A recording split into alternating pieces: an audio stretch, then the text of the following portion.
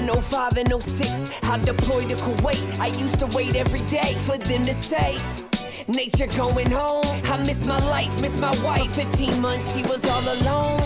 But when I got back, I felt out of control.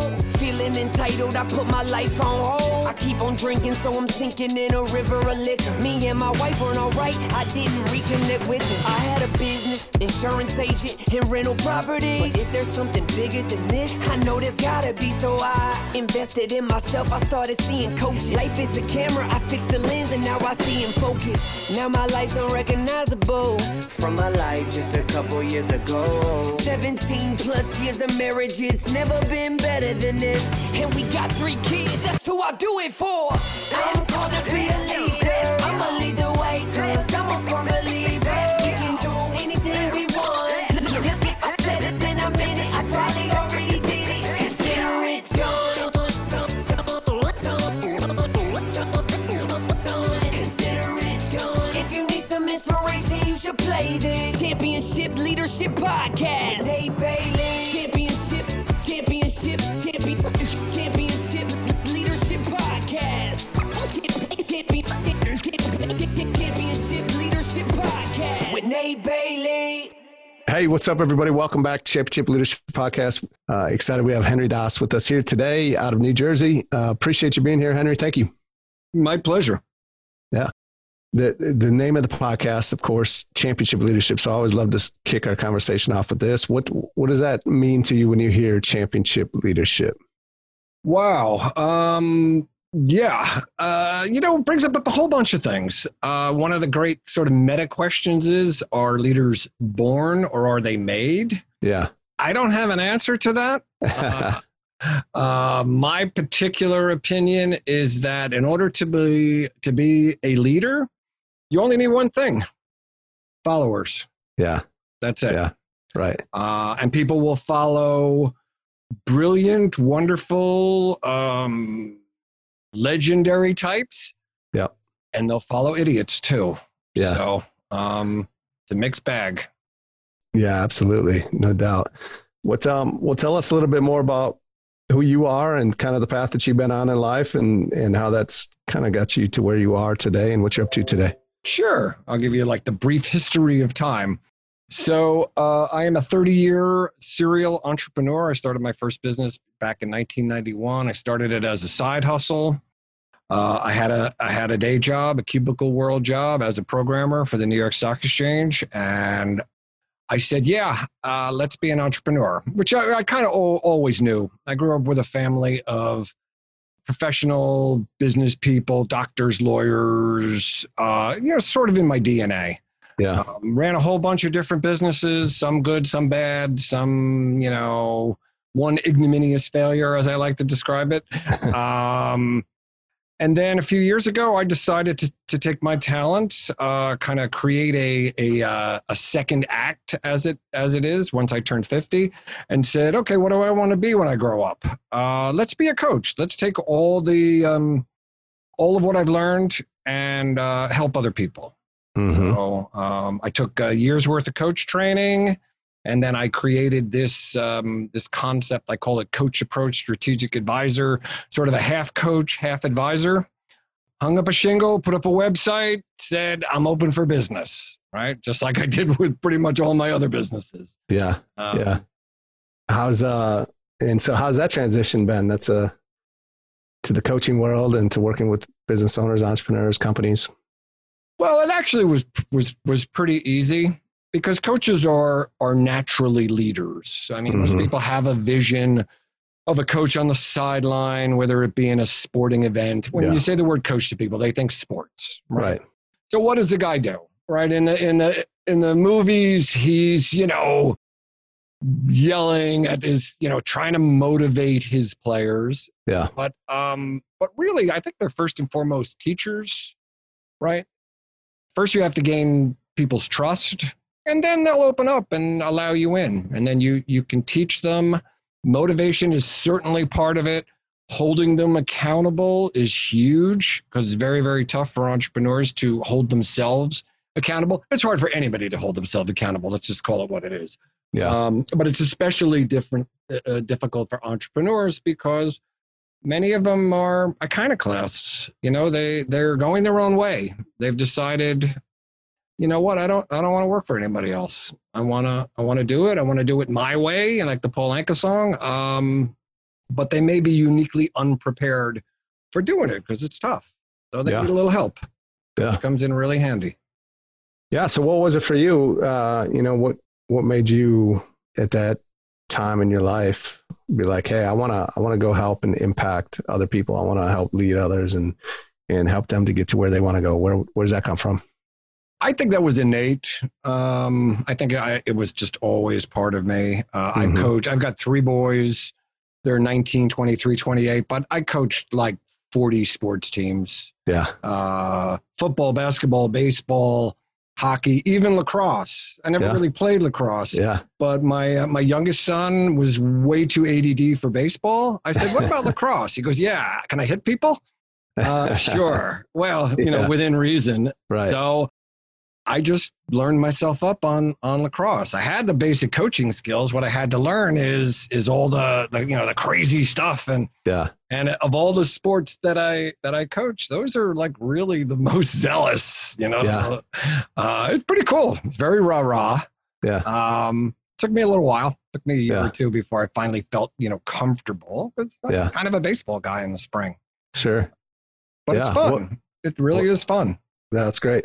We'll talk a little bit more about that. What's you know, I know you are a baseball guy, but also just like, who are some other championship leaders that have impacted you in your life, either directly or indirectly, and more importantly, usually than who they are, is just like, what is it about them? What's the characteristics that those leadership characteristics really have stood out to you about these folks that have really impacted you, and also maybe is something that you've taken to help mold who you are as a leader?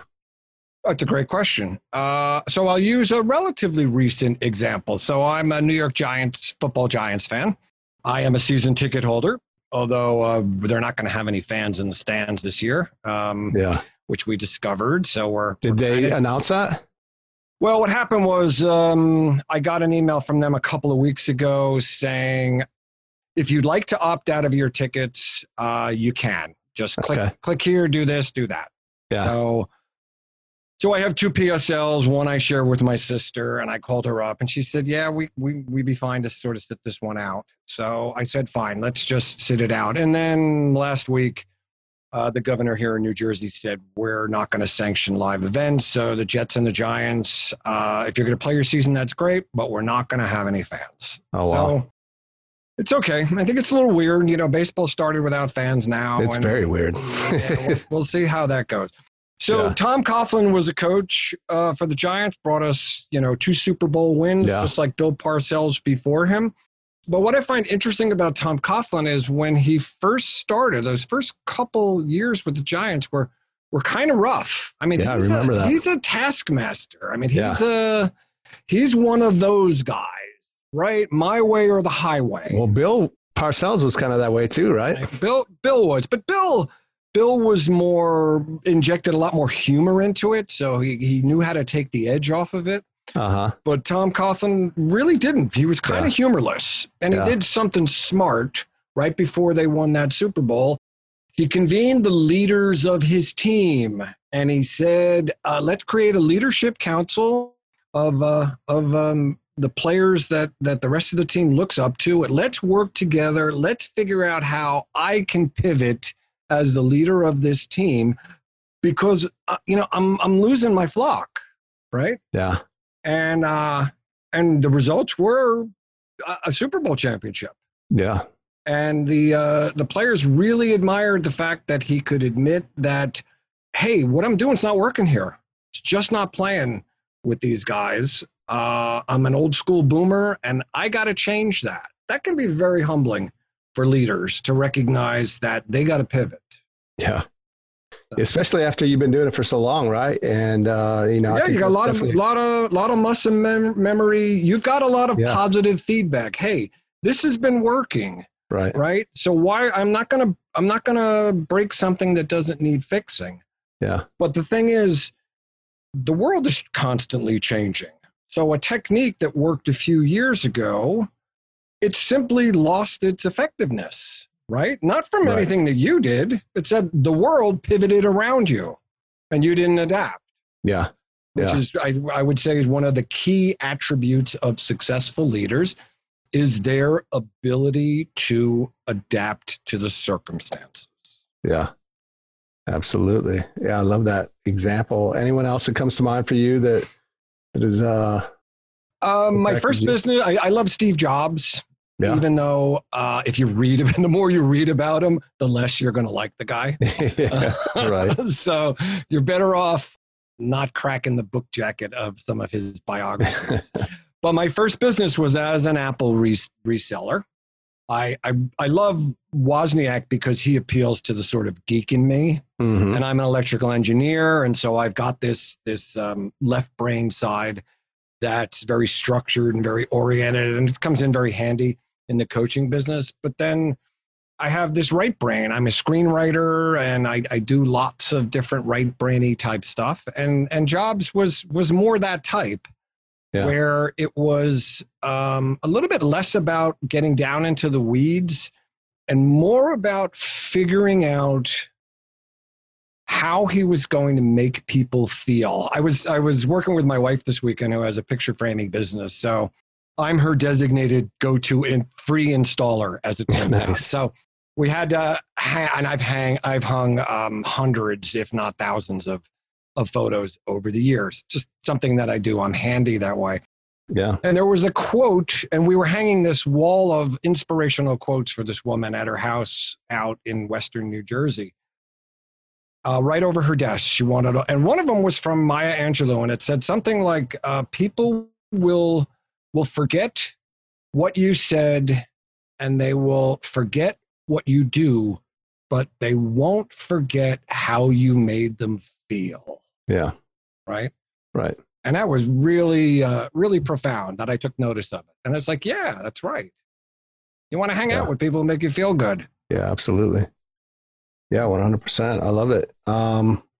What is the vision? You know, we talked about Tom Coughlin as a great coach and being able to pivot and shift. But I also always talk a lot about Nick Saban and Bill Belichick as those guys Sure. that have incredible vision, of course, but the courage to take action on it. Oftentimes, obviously, they're seeing things that the other 31 coaches in the NFL, the best in the world at what they do, aren't able to see because they're continually able to stay at the top year after year. Right. What's the vision, the impact for you that you want to make in the near future, 5-10 years from now, with what you're doing in the coaching world?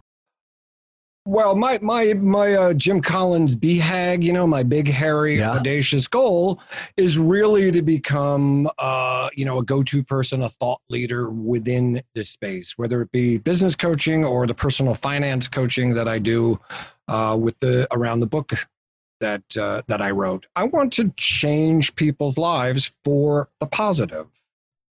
Mm-hmm. I really do. I'm the son of a school teacher. So the idea is that if you can influence people in a positive way, impart your knowledge, give them confidence, what's better than that? I mean, it's I think of it really as a calling, Right. as opposed to an avocation or an occupation. Yeah, that's great. Thank you for sharing that. What's like what I would call a critical moment or a turning point in your life where obviously you made the decision that you have because it has you where you are today, but had you not, kind of that fork in the road, I think a lot of people, we have many of these moments, some of them more significant than others. And oftentimes we have a few that come to mind quickly, where had you decided or chose different in that moment, you could very easily be somewhere else. I think it's powerful for business owners, entrepreneurs that are listening, that are probably in that moment right now. And they know the way they want to go, or that they feel like that tug, but yet they have a hard time making that decision. Is there a moment that sticks out for you? Well, I think it's important for people to understand the difference between running towards something and running away from something. Mm-hmm. So number one thing is you got to question your motives, because especially now when you look at how difficult things have been with the COVID crisis. I opened my coaching practice up for free for April, May, and June to all comers. Put it on my website, schedule a session, no cost. come talk to me. So I had 87 conversations with over 50 people, some multiple times. I said, schedule another call. There's this parable by Spencer Johnson, Who Moved My Cheese. It's a nice little book. Yeah, it is. And a lot of people had their cheddar not only moved, but completely destroyed. Yeah. So the question is, how are you going to respond to this as opposed to react to it? Because reaction is knee-jerk, oh my God, the sky is falling. How do we take a breath, step back, and make a plan? Right? I have a t-shirt that says hope is not a plan. We can hope for the best, but we really need to make a plan to engineer our own outcomes. It's not etched in concrete, but you do have to have some sort of a framework. So the most important thing, and where I started every conversation, is how are you doing? How's your nuclear family doing? And universally, people said they were good. If this was a protracted event, the COVID, it wouldn't necessarily be great, but it wouldn't be the end of the world. Yeah. So that's core. That's baseline stuff. And the other part I emphasized is, look, this will pass eventually. But while you're in the hurricane, right, you need to have a cool head. I'm a trader. I trade the markets. I've been trading for 40 years, since I was in high school. And what I tell people is, if your trading is exciting, you're doing something wrong. Yeah. Right? You want to slow the game down, make little mini micro moves and course adjustments. You don't want to make radical moves when you're emotionally charged, and this is an emotionally charged time. So a lot of my coaching had to be around just sort of talking people off the ledge. Yeah. Calming them down. Right. And that's tough, because people who are agitated don't want to be told to be calm. Yeah, absolutely. Right. So. Yeah, no, that's great. And I love you get to question your motives, right? Oftentimes. And you got to, look, yes, the concept of, are you running away from something, or are you running towards something, or are you just kind of, trying to fool yourself, right? It's easy to throw in the towel on a business. I know I've done it in the past, but there has to be, in my opinion, again, some substantive data to back up the decision, right? Yeah. We live in a data-driven world. If you're a business person, you're going to run your business predominantly from data. The difference between whether you're successful or not usually doesn't come down to data. It comes down to your innate ability as a leader and as a business person. The kind of stuff that's tough to teach. Mm-hmm. That's really tough to teach. To some degree, it's almost like, either you got it or you don't got it. Yeah. Right? We're back to the beginning of the conversation, which is, are they made or are they born, or is it a combination of both? Right. Yeah. What would be, if there were one or two things you could leave with the listeners here as we wrap this up, like if they were to implement today, take action and apply it to their life, it would help them move their life forward today. What would those be? I think to some degree, you've got to sort of separate things into different buckets, right? So the first one is the core stuff, the sort of non-negotiable bits of their life, whether it be their personal life or their business life. This stuff is not subject to negotiation. We all have a few of those, right? And then you work your way outward, sort of like a bullseye. Okay, what's the next level stuff? What's the stuff that, I kind of would like it, but if it went away, it wouldn't necessarily be the end of the world. Might be a hindrance, but I could work around it. And then the outer layer of that is all that fluff and all that garbage that you're wasting time on. Yeah. And I guarantee you, for a lot of people, there's a lot of stuff out on the edges there. Right. Things that they're focusing on in their business that are just not important. Those aren't the growth levers you need to be operating, right? Turn down the noise, stop listening to so many voices, because they become noise. They can be contradictory. Remember why you went into business in the first place. Yeah. Yeah, huge. I appreciate that. Thank you. Sure. But, what are a few ways that the listeners can find out more about you and the programs that you have and what you're up to online? Oh, I got all sorts of stuff. So you can go to henrydaas.com, HENRYDAAS.com. That's like my little vanity site that has links to my business coaching, my financial coaching, these new mastermind groups that I'm doing. I'm working on a program called 100 Masterminds, where we're trying to do really post-COVID specific group coaching. Okay. A little different. My coaching's done one-on-one. So if you go to my DAAS Knowledge website, which is my main one-on-one business coaching, that's really my bread and butter. It's my wheelhouse. I like working one-on-one with people. I only take on as many as 12 clients at a time because I'm pretty much an all-in coach. Yeah. I had that Jerry Maguire moment years ago that says, I want a small, highly focused, group of people that are preferably $1 million plus businesses, although I can and will work with people, below that level if they can afford to pay for me. Right. Simple as that. Yeah, absolutely. I appreciate that. And we will definitely get all that linked up for you and for the listeners so that they can find out more about you. And just appreciate you being here. Thank you so much. It's been great to connect. Oh, it was awesome. Thank you so much. Let's go. In 05 and 06, I deployed to Kuwait. I used to wait every day for them to say, nature going home. I missed my life, missed my wife. 15 months, she was all alone. But when I got back, I felt out of control.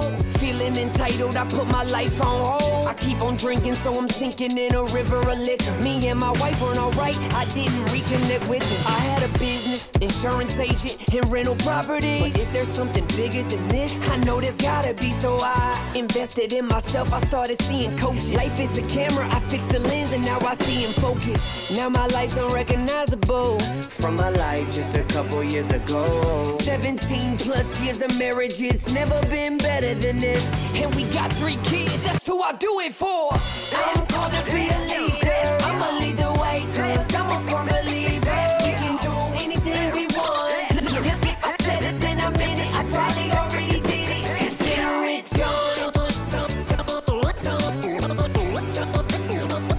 Consider it done. If you need some inspiration, you should play this Championship Leadership Podcast with Nate Bailey. Championship Leadership Podcast. Championship Leadership Podcast with Nate Bailey.